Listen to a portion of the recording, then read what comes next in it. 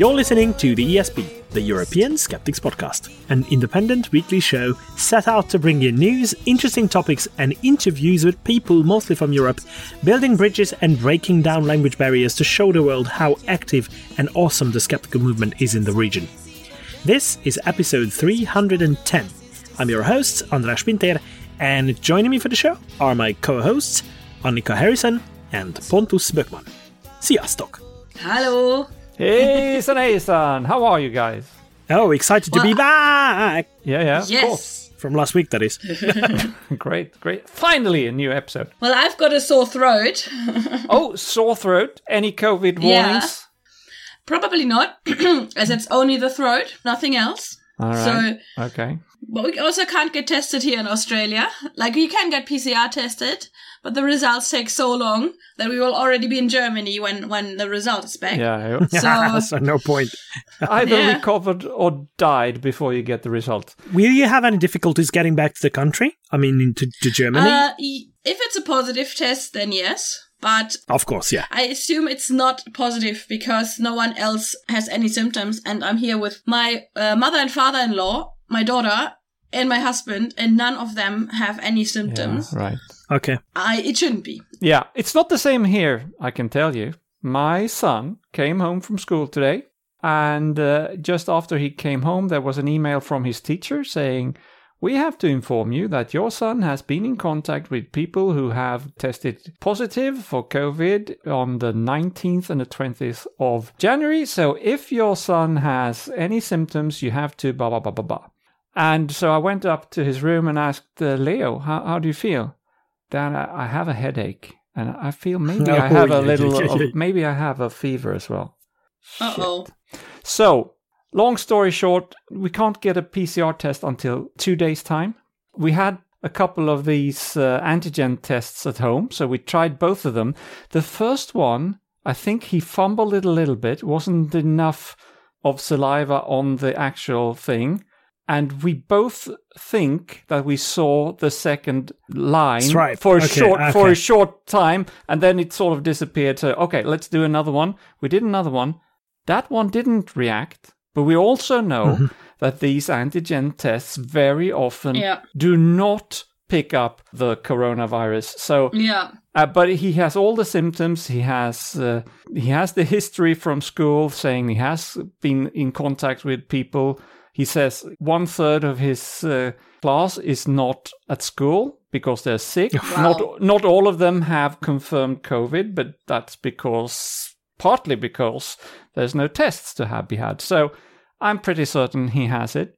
He has had 2 shots, and he doesn't feel too bad. So I'm not worried as such, but we are now officially going into quarantine in the Böckman family, just in case, and then we'll see on... So you're quarantining yourselves voluntarily? Yeah, for we the do whole that. family. Yeah, I think that's the sensible thing to do. Yeah, and especially that I was going to say that you're probably not going to be able to avoid getting infected yourselves with Omicron. If it's Omicron, then he just looks at you and then you're done. Yeah. So it's That's right. So I have had my booster as well, so I'm triple vaccinated. Good. My wife is getting her 3rd shot on Thursday. We'll see the day before this show comes out. We'll see how it works out. I'm not worried, but I'm pretty sure he has the COVID. Fucking hell. Yeah. Well, I think we'll all get it. Good. Sooner or later, we'll all get it. It's sort of unavoidable now. Okay. You should just hit us with some good news. Yes, actually, instead, I have good news. As I mentioned last week, I was to appear on the Skeptic Zone with Richard Saunders, and now I have appeared on the Skeptic Zone. So we'll link to that episode in the show notes. I had a lovely time talking to Richard. And so you actually made a proper prediction of you appearing on the show. That's right. And that's, and Richard is very, very hard on getting the predictions right. So see the Great Australian Prediction Project or Psychic Prediction Project. It was not a psychic prediction. I did mess up, though. And Richard doesn't know this. I hope you're listening now, Richard. I said something wrong on the interview. I said that the Swedish vaccine hesitancy had gone down to 3%, but it's actually 6%. It's still down, but I gave him the wrong number. Sorry, Richard, but I was really wrong. So that's how it is. And you didn't only mislead Richard, but his whole audience as well. So shame on you. Shame on you. I feel very ashamed. I will, I don't know what I'll do, but things happen and you have to own up to when you... I misread a number. I hope not all of them will end up demonstrating on the streets against all that. So. Right. So, speaking of which, there have been demonstrations, I think, all over Europe this weekend. Yeah. And also in Stockholm. And the only thing you can say is that, well, I don't know what you can say about that. But what you can note is that wherever there's demonstrations, the Nazis show up. Oh, yeah. So even in Stockholm, there was these, it's called NMR. I won't go into the Swedish thing, but it's basically the Nordic Resistance Movement. Wow, you can just hear what they are talking. So they're protecting the Nordic Aryan race or something, and they were there. Great. And they were there. I think it's interesting because they were there not just to wave their flags and their things. It's also to recruit new members, I think, because they find that within this population of people who don't trust the government and all the conspiracy theorists, that's where they can find new members. Terrible. Oh, God. That reminds me of something. I don't know if I've told you, but I managed to finish the manuscript for the... I think you mentioned it last week. You were just in the last thing. Yeah. And I was finishing it. So for those of our listeners who don't know what I'm talking about, I currently am participating in the writing of a book, which is going to be a collection of essays on certain topics that are related to science, the real world, or not necessarily science fiction and the real world, how they connect. And I obviously chose the topic of science and how important it is in the world of Star Trek. And I managed to finish it, but then started the correspondence, sending the manuscript back and forth with all the recommended changes and all that with the editor. So I've finished the first round of that, so I'm very proud of that. That's the first time I've done that. Mm-hmm. It was a really good experience, but I had to bring up an introduction of myself as well. All the authors will be introducing themselves, and the editor asked us to say something personal that connects us to the world that we are writing about. And what I said was, and it really comes from the bottom of my heart, that whenever I feel down because of how the world is developing these anti-science and pseudoscientific thoughts and all the madness that's going on in politics as well, then I turn to the world of Star Trek, because that gives me comfort.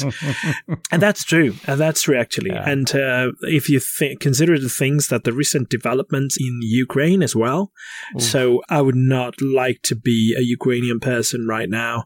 And it's crazy what's going on. And how Putin, based on his political needs, he's playing his own people. He's massively manipulating his own people and spreads misinformation, spreads all the bullshit and everything. That's ridiculous what's going on in the world. I know I should not be alarmist in that regard, so there are so many good things as well, but COVID and politics, they have made a very, very weird turn lately. So I would, yeah. So, sorry about that. I didn't want to bring... Now you're depressed. So maybe we should take a pause during the recording and you can go back and see one of the original series episodes, and then you can come back and I will probably go there. Feel better. Yeah. I will probably do that after the recording. Yeah. So I'm almost sure about it. But before that, I think we should crack on with the show. So see if we have something positive to talk about. As usual, we are going to start with Twish, or This Week in Skeptical History. well, it's not strictly skeptical, but it's a bit of science history that is absolutely amazing. And the reason that we are celebrating today, on the 25th of January, as of this week, we are celebrating the 122nd birthday of someone who was born in Ukraine, by the way, current day Ukraine, that belonged to the Russian Empire back then. Hopefully won again. But he was born by the name, okay, I'm going to try to pronounce this, Theodosy Grigorovich Dobzhansky. Jelena, where are you? We need you now. Where are you? So whoever can correct me on this pronunciation, please do. We really love those corrections. Please send us your sound files correcting my probably terrible pronunciation of the name. But he's usually referred to as Theodosius Dobzhansky. And why I'd like to mention him is because he's an amazingly big figure in genetics and evolutionary biology. By that, I mean that he wrote one of the first books that led to something that we currently call the modern synthesis of evolutionary biology. The book's title was Genetics and the Origin of Species, and it was published in 1937. By that time, he was already in the United States, where he went for the first time on a scholarship from the Rockefeller Foundation. So some conspiracy theorists might be scratching their heads how to try to attack that person's legacy. But the legacy of Dobzhansky is absolutely amazing. So he started out his biological career as a geneticist back in St. Petersburg in Russia, where he studied under Yuri Filipchenko, who was considered one of the greatest experts of the country back then. And then he went on to work with other giants on the field, on Drosophila. You know what Drosophila is? No, I can't say I do. It's a fruit fly. So Drosophilas are the fruit flies. So fruit flies are very frequently used in genetic research because of their very short life cycle, and they're very prolific. So many demonstrations, even in education, they are being used for that purpose in the teaching of genetics. So back then, the interesting thing was that before his time and before the 1930s, there was a big problem in science with, in biological science and evolutionary science and evolutionary biology. It all started with the publication of Darwin's work, The Origin of Species, and then came Gregor Mendel's work on genetics. And Mendel found out that there are certain packages, there are certain things that we later started calling genes that are responsible for inheriting certain traits. But the connection was not made until around that time that Dobzhansky came around. Mm-hmm. So he was not the only person, but he was the first to publish a book that made that connection. And all the findings of evolution by natural selection and population genetics and the Mendelian inheritance in the forms of chromosomes and all that was put together in that book for the first time. And that led to all the big synthesis of the whole field of that science. And that is what we call the modern synthesis of evolutionary biology. So he was a great figure, but he was not without his controversial side. He was a deeply religious person, and one of the other great evolutionary biologists, including Ernst Mayr, who was from Germany originally, they all ended up in America, obviously, partly because of the situation developing terribly in some parts of Europe. Dobzhansky went over there in 1927. He just took an opportunity, and that was a great decision on his part. But he came up with something else, and he has a very well-known phrase that he used in one of his latest books, and that goes, "Nothing in biology makes sense except in the light of evolution." That's very often quoted, and that's actually true. So that was the time with that synthesis when the whole of biology started making actual sense. So field biologists, geneticists in the lab, and all those people brought together their knowledge, made the fusion, And now we consider all that as a web of things that make biology make a lot of sense. Yeah, so not always skeptical, but occasionally very important pieces of science should be mentioned here, I think. So this is why I chose him for This Week in Skeptical History. Very nice. All right, so with that, I think it's time for us to find out what the Pope has been up to and if Pontus has something to poke him for. Yeah, this week it's actually Pontus Pokes the Popes. It's hard to keep up with these guys, What actually. a special situation. Yeah, it's like a full-time job. I'm happy I wasn't alive or we didn't have the show on during the Great Papal Schism where there was 3 or 4 popes at some point. I don't know. So I have 2 popes to poke today. Let's start with, take them in order of seniority. So we'll start with Benedict. There's long been allegations and suspicions that Benedict's involvement in covering up pedophiles during his time as Archbishop of Munich has been kept secret. And this is some time ago. We're talking 1977 to 1982, when he was known at the time, of course, just as Cardinal Ratzinger. There is a new 1900-page report that came out last week that identifies 261 perpetrators and at least 497 victims. And they say that it's probably a lot more, but these are the ones that we've found. This report also accused Ratzinger of wrongdoings concerning at least 4 of those involved, and among them there was specifically one Reverend Peter Hulleman, which is not how you pronounce it, Annika, because he's German, so I think it's more like Peter Hullermann. Or what do you... Yes. That sounded more like a Nordic thing. I don't know. Annika, you say it. Peter Hullermann. Peter Hullermann. Okay, that's better. Yeah. That's more German. Thank you. So this guy, Peter Hullermann, he was not a nice guy, apparently. I think he's still alive. I don't know. But what do you think that they did with him when they found out that he had been, well, diddling the kids? Moved him to a different place. Exactly. Hate the sin, not the sinner. Yeah, exactly. So they moved him to another place. And where did they move him? They moved him to Munich, where Ratzinger was the archbishop. He was moved there to undergo so-called therapy under Ratzinger's protection and supervision, but he was also allowed to continue to be close to children during this time, because why not?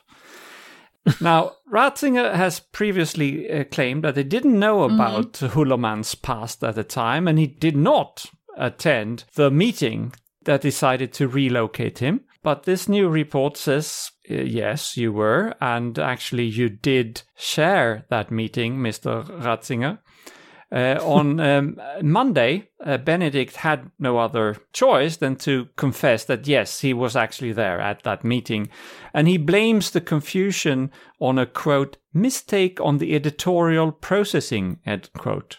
I don't know what that means, but that was...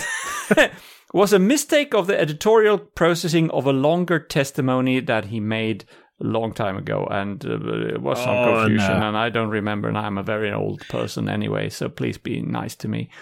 The statement that was released by his secretary on Monday says that, quote, he, meaning Benedict, would like to emphasize that this did not occur out of bad intentions, end quote. That's not the point.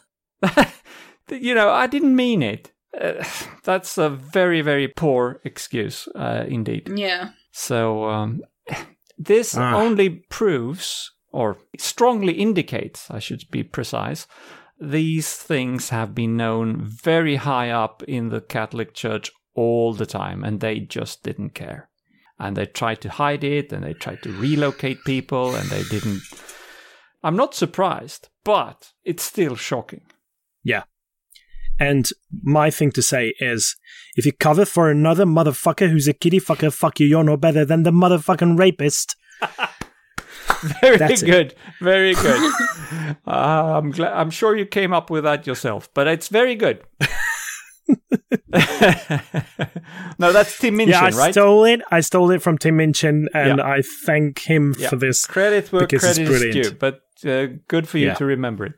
Okay, next Pope. Pope number 2. Current Pope, Frankie, of course. He wants to stay relevant in international politics. We've talked about this before. The Vatican is the smallest country in the world with the biggest ambitions in the world. So the smallest superpower, if you will, or maybe the smallest supernatural country. I don't know.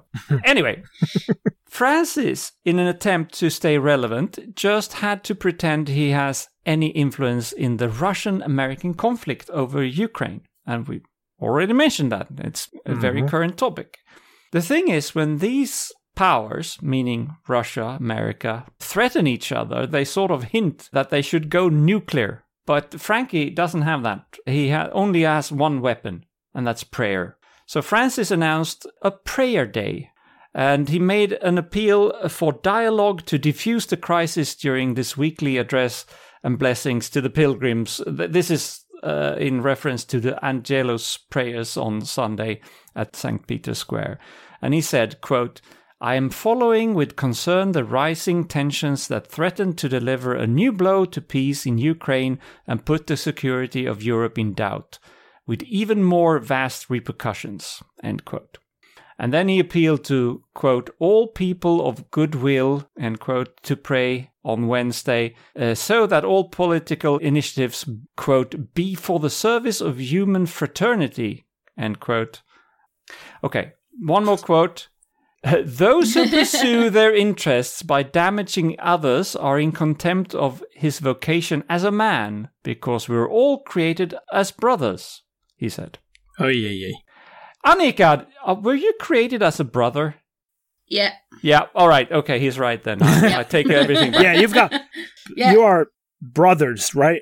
In your family. Yes. Again, Frankie totally ignores that half the population of the human species are not brothers, and they don't care about fraternity. He's ignoring half the population. Crazy.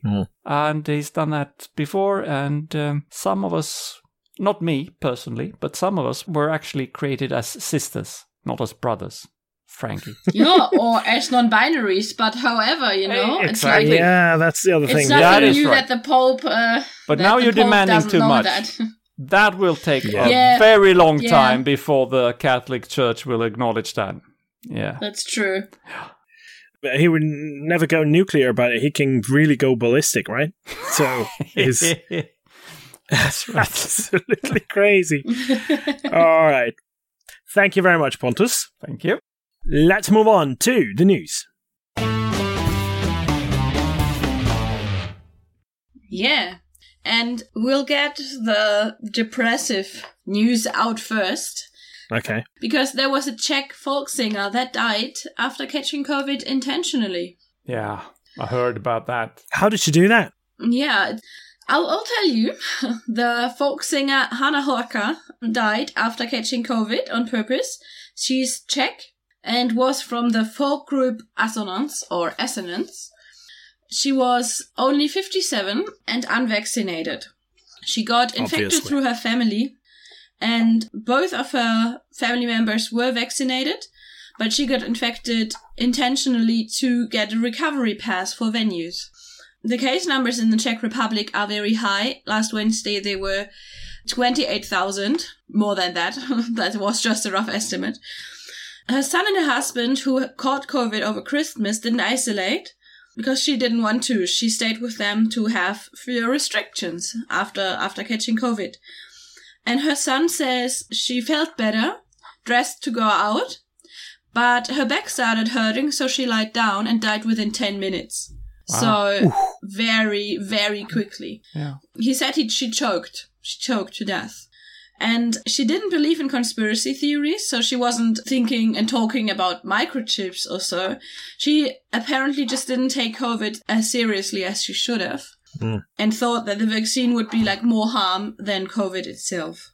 That's sort of a conspiracy theory to me, because that implies that the vaccines are manufactured without checks and balances, and either with the intent to do harm or with the carelessness that we don't care if it's dangerous. And both of that is conspiracy theories in my book. I think it was also the case of a loving son not wanting to talk badly about his dead mom. And to be honest, like just my personal opinion. Right. Yeah, probably. But he did acknowledge that she was wrong in her choice. He did. Right? Yeah. And that's exactly why he went out to the media and talked about it, because he wanted to pretty much tell others to get vaccinated, so that no other mother, no other son and have to suffer, and no other family have to suffer like he is doing that right now. Yeah. Well, that's good for him then to really do that. And it's interesting to see that the Czech Republic is a bit behind on the European average on vaccinations, because 63% in the Czech Republic are vaccinated, and in Europe we have an average of 69%. So that's just like one interesting thing to note there. Right. Oh, by the way, it's just hot off the presses that we have an Olympic gold medalist who died, I think, yesterday, as of this recording. He was among the people who denied the severity of COVID as well. All right. And who was that? His name was Sylvester Csollán, and he was an athlete. And there are contradicting reports as to whether he was or wasn't vaccinated, but he spoke out very loudly against vaccination and this whole pandemic situation, according to him not being as serious as we are being told. Right. So it's likely that he wasn't vaccinated. Yeah, very likely. What sport was he in? This is a Hungarian guy, I assume. He's a Hungarian guy. guy. Yeah, he was a gymnast, and he won a gold medal in 2000 in Sydney in the men's rings. Yeah. Yeah, that's too bad. It's really tragic. And the other story, of course, as well. He was 51. 51, yeah. Yeah, there's no age to die. Yeah. No age is an age to die, but you know what I mean. Yeah. Related to that, there's a new study out about what makes people not trust vaccines. And the thing is that it's confirming, again, something that we shouldn't really be surprised of as skeptics, but it's good to have the scientific confirmation of it. So it's from the BMC Public Health. That's the Biomed Central. It's a conglomerate of several dozen online research journals. Several of them are open access, which we like, of course. But they have published a research paper looking into what makes people distrust vaccination against COVID. Around 1 in 10 eligible people in the UK, they looked at the UK population, still haven't had a first COVID vaccine dose. So why is that, and how does that correlate with other factors? The study controlled for many factors, looking at age, gender, marital status, ethnicity, educational qualifications, employee status, household living arrangement, yada, yada, yada, a lot of different things to see what they could find. And this was their main findings. People with lower levels of education were more likely to be unwilling to take a vaccine.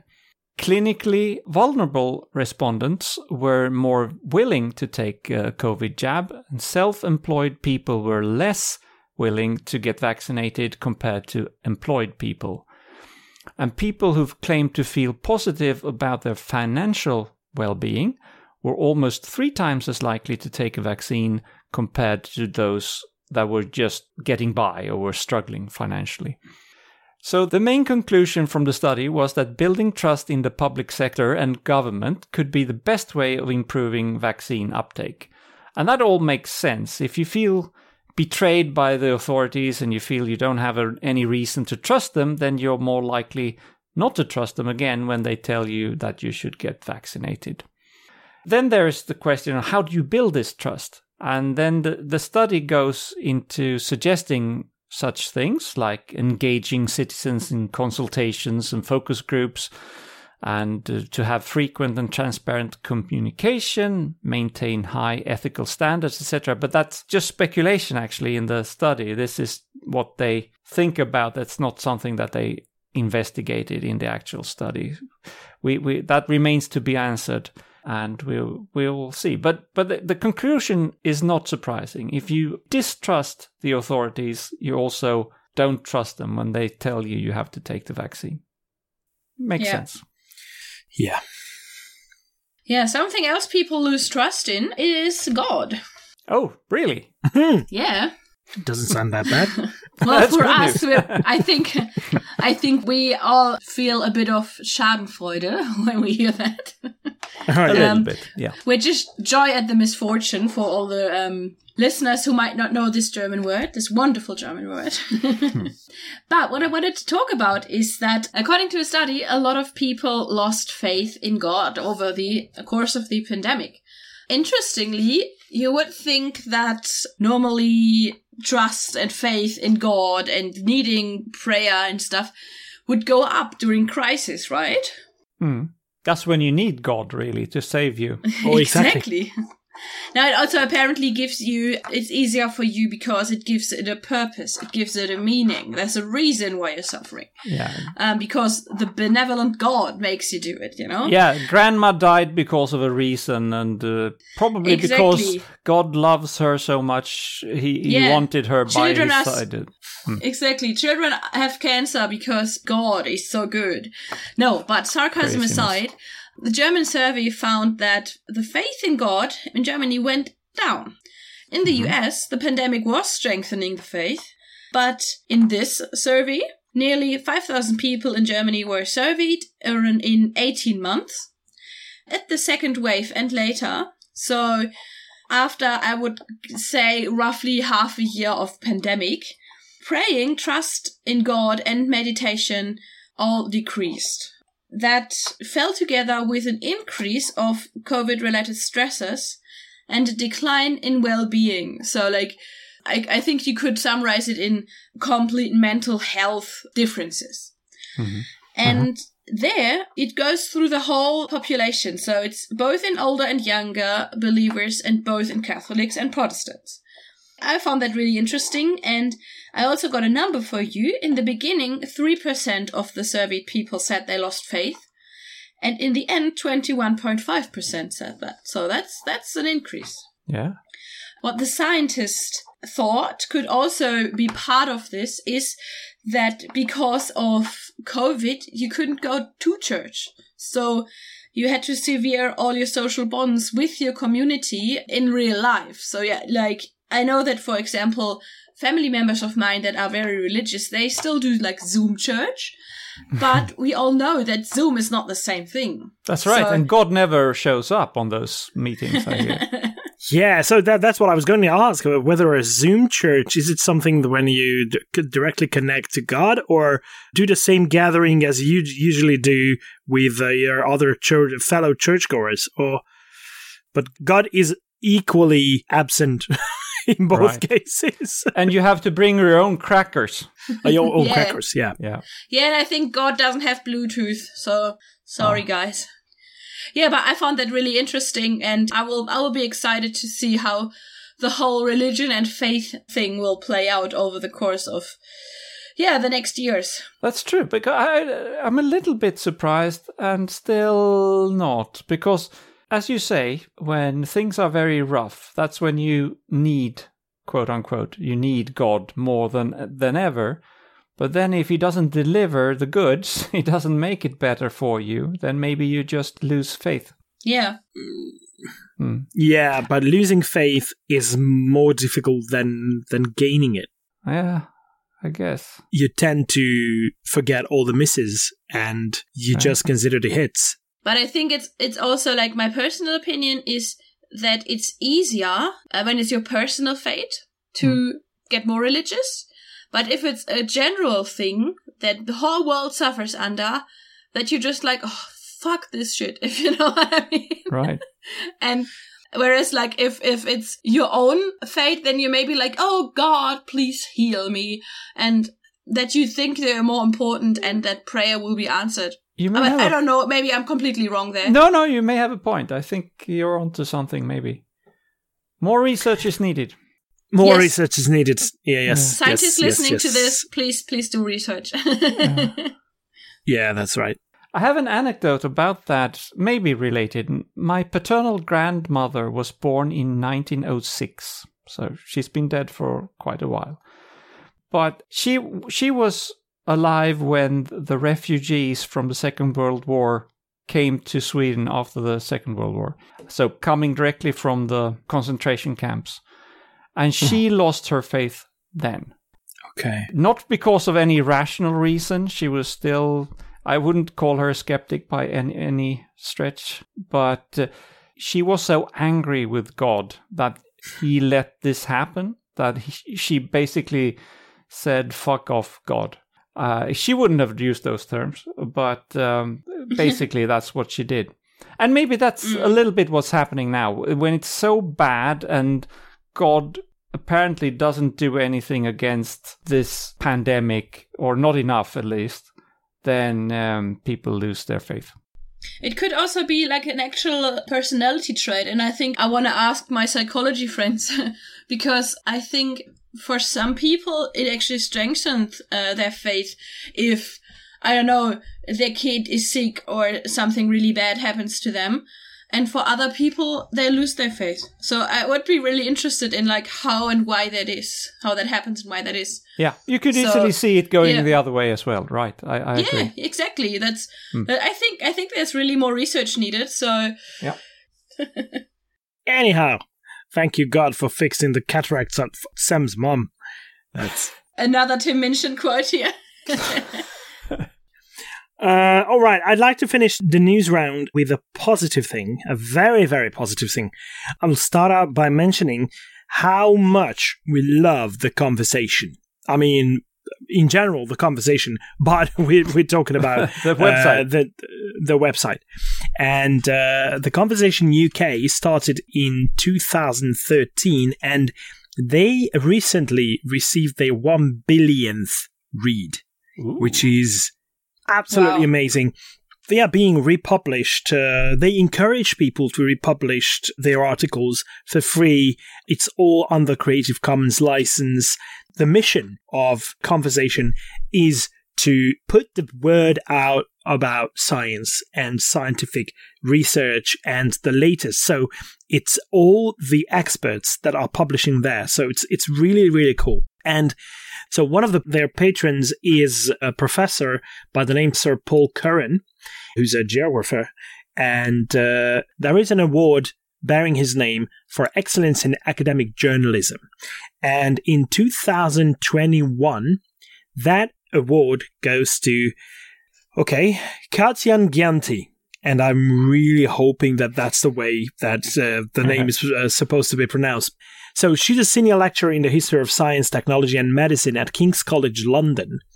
She published articles on the history of resuscitation, how snake oil got a bad name. So she goes into the history of where it all comes from and how it became synonym for something really bogus. She writes about vaccine hesitancy, and she wrote articles about how the vaccine is not alone in itself to eradicate the virus, because there's a lot of other things that we have to do, including educating the public. And that's what she does. And she is one of the initiators and leading contributors to a project that is called Healthy Skepticism, and it's funded by the Wellcome Trust. And it's all about things that are health related and sometimes questionable, but sometimes there is more to them than meets the eye at first. So this is a very good project to consider for skeptics all around Europe, because we tend to be very quick at dismissing things just offhand because they sound bogus and without actually going into the details and trying to figure out if it holds water. So she's doing exactly that. And on The Conversation, she publishes a lot of articles that educate the public perfectly. So there is a lot of praise going to her work about all this. And they mentioned a couple of names that made to the shortlist as well. Most of them are from the UK, or they do their work in the UK. And so congratulations to Katja Genti. Yeah, I have to mention that there is a silver cup that comes with the prize. With 2 handles, it reads The Conversation Sir Paul Curran Award for Academic Communication Excellence. So again, congratulations and keep up the good work. We will continue using The Conversation as a reliable source of information. If not for that, it's also it's because the experts are writing very well occasionally. This is a good example of good science communication. And then it's a good starting point. It's like a stepping stone for reaching the scientific publications that these experts have come up with. If someone listening to this hasn't yet found and discovered The Conversation, it's about time you started reading it. Great. Very well deserved. Yeah. And that brings us to the end of the news round. So let's find out who's been really wrong lately. Right. So I have a world record new sensational, unique, really wrong today. Because, ladies and gentlemen, for the first time ever, the same person will get this award 2 weeks in a row. Wow. Okay. So someone came up with new shit. Same guy, new shit. So people who listened last week will remember that the receiver of the really wrong was Novak Djokovic for his shenanigans with trying to sneak into the Australian Open with misleading information about his vaccine exemption status, yada yada. So tennis player, very famous. Also, he made several very stupid remarks in the past, even before that, indicating very clearly that he is an anti-vaxxer. What I also mentioned in passing last week was that he, together with his wife, is the majority owner of a quote-unquote biotech firm in Denmark that is developing a COVID treatment. It's not a vaccine, but it's a COVID quote-unquote treatment. And after our recording, it was revealed that this is a very suspicious company indeed. First of all, the name is Quant BioRes, which actually, if you're a skeptic, it says it all. So the name indicates quantum, right? Biological something resonance. So Quant BioRes. And it should raise all the red flags you have in your skeptical toolbox. I'm not sure about that metaphor if you have a skeptical toolbox, but you know what I mean. So red flags all around. This is a true quote from this company's website. Quote, "At Quant BioRes, we work in utilizing a unique and novel resonant recognition model, a biophysical model based on findings that certain periodicities/frequencies within the distribution of energies of free electrons along the protein are critical for protein biological function and interaction with protein receptors in other targets," end quote. And I'm sorry if I couldn't keep a straight face reading that, because that is such a word salad. It could have been written by, the Wisdom of Chopra generator that was created by our friend Tom Williamson. If anybody's ever been to QED, you know Tom. He is a great guy. He is very concerned with flags for some reason, but that's beside the point. He has created this Wisdom of Chopra generator. I'll put that link into the show notes as well, because it just randomly takes words from Deepak Chopra's Twitter feed and puts them together and creates new quotes for fake quotes, but you can't really tell them apart from the real quotes. Anyway, so this is totally nonsense. It sounds like nonsense. It is nonsense. And Dr. Darren Saunders, no relation to Richard, as far as I know. But he is an Australian biomedical scientist. He said that the approach described on the Quant BioRes website was reminiscent of homeopathy. So it is the resonance of the energies of blah, blah, blah. So it seems like our friend here, Djokovic, he has, it's not just that he's an anti-vaxxer, he's also put a lot of money into something that is total nonsense and cannot work, should not work. You really shouldn't pay any attention to a company that comes with that kind of nonsense. And then there's another famous sports figure to mention here as well, namely Zlatan Ibrahimovic. You know him? He's known also as Ibra, very famous Swedish football player. Football player. Yeah. That's why I didn't know him. He's apparently a friend of Djokovic, and he said that everyone should have a choice in getting vaccinated against COVID. He said that he himself has taken the vaccine, Ibra has, because he believes it will protect him, but it should be voluntary. That totally misses the point. Djokovic was not expelled from Australia because he didn't want to protect himself. He should have gotten it to protect others. That's the point, right? Mm-hmm. So nobody cares. If you want to kill yourself, or you don't want to protect yourself, you don't want to wear a seatbelt, doesn't concern a lot of other people. But you should get vaccinated to protect others. And that's why they stopped Djokovic at the Australian border. Yeah, I think the metaphor wouldn't be the seatbelt, it would be don't drink and drive, you know? Right, exactly. Because if you're drunk driving, then you're like risking yourself and others. And if you're not vaccinated, you're doing the same. That's right. Yeah. Very good. In any case, this week, Novak Djokovic is the first ever recipient of getting 2 consecutive really wrong awards. Even if he gets to share some of the glory with Zlatan Ibrahimovic. Well deserved, yeah. Absolutely brilliant. Okay, so that brings us to the last segment when we listen to this week's quote. Yes, but before we listen to this week's quote, I also want to revisit my segment and go back to last week's quote. Because last week we spoke about how interesting and how nice the quote would still sound in French, remember? Mm-hmm. And this is how it would sound. La religion n'a fait en tout temps que remplir l'esprit de l'homme de ténèbres et le retenir dans l'ignorance de ses vrais rapports, de ses vrais devoirs, de ses intérêts véritables. Ce n'est qu'en écartant les nuages et les fantômes que nous découvrirons les sources du vrai, de la raison, de la morale et les motifs réels qui doivent nous porter à la vertu.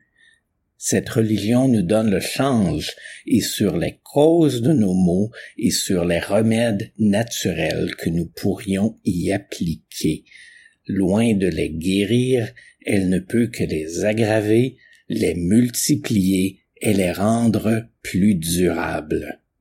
I'm pretty taken aback. That sounds really good, doesn't it? Yeah, thank you very much to Robin, who took the time to send in this. And even though it was, well, he says, I can't vouch for this, that it was more of a Canadian French accent. To me, it sounds perfect, like it was the right accent. No accent is wrong for us. So thank you very much. Thank you, yes. And this week's quote is a translation by me, and it's quoting Lydia Benecke, forensic psychologist and skeptic from Germany. And the quote is as goes: "The main problem is that you're playing facts against emotions. Neurologically, facts will always lose. Our brain is processing feelings much stronger than factual information." Ooh. Yep. That's very, very apt. Yeah, that's very fitting. I think that's what we see that all the time, that you can't argue with emotions. Yeah, exactly. That's the reason why conspiracy theories are so successful. That's right.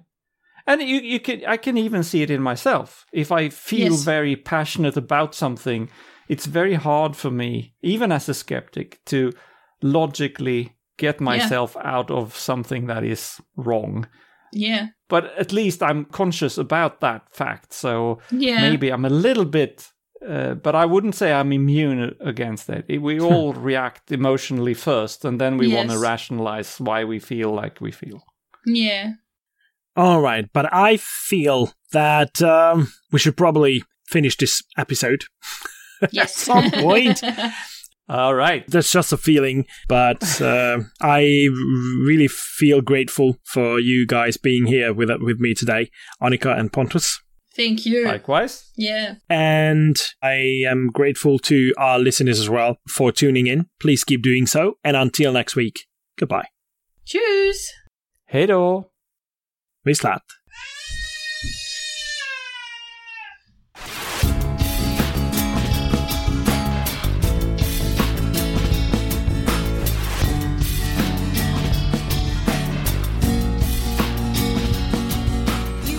This has been your ESP experience.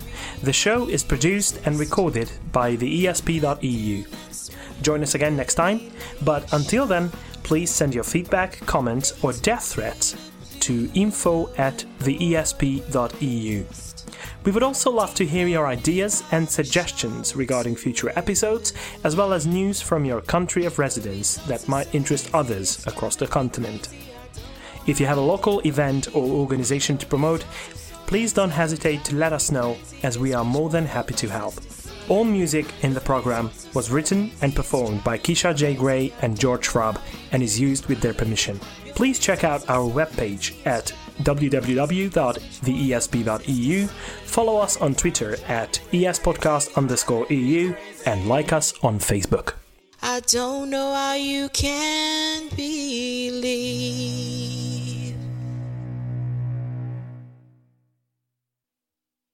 It's all going to be Pontus. This in is the the Welcome opening. to the Pontus show. Pontus Pokes the podcast. Pontus pontificates. Pontus Pokes the podcast. That's good. Thank you, Annika.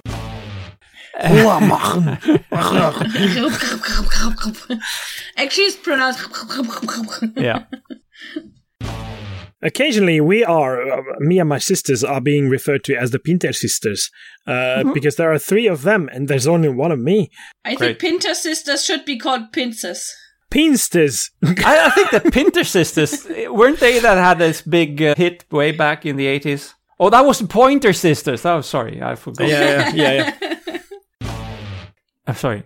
That building trust in the public sector, I will say that again, because that didn't come out right. Okay. The main conclusion... I'm going to be very happy when you get back to European time, Annika, because I'm too tired to do this at 11 o'clock at night. This is the last one, Pontus. This is the last Last one. one. I haven't complained before, and I will not do it again, but I'm just blaming that. You shouldn't pay that for... You shouldn't pay any...